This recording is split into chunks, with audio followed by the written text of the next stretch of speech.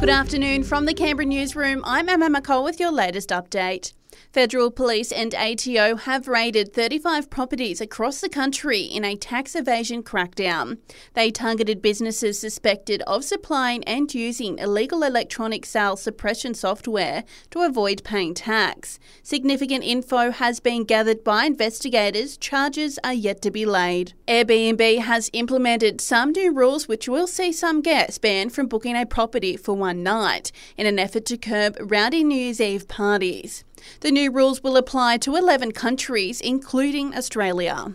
Meghan and Harry have hit back at criticism over their new Netflix docuseries. In a statement, they say leaving the royal family in 2020 had nothing to do with more privacy.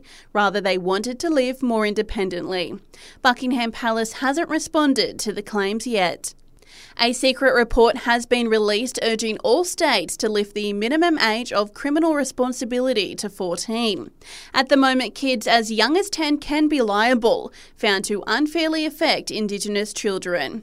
As for the territories, the top end only recently increased it to 12, while the ACT is committed to changing.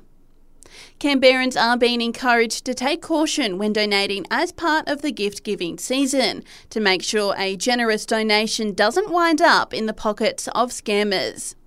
Assistant Minister for Competition, Charities and Treasury Andrew Lee says scammers are impersonating volunteers for charities, especially around the festive season. If there's a charity that gets in touch with you've never heard of before, then do a little bit of research beforehand. Look out for links and suspicious emails. Look out for telephone calls from people you don't recognise. And beware of people who are coming to the door who don't have identification.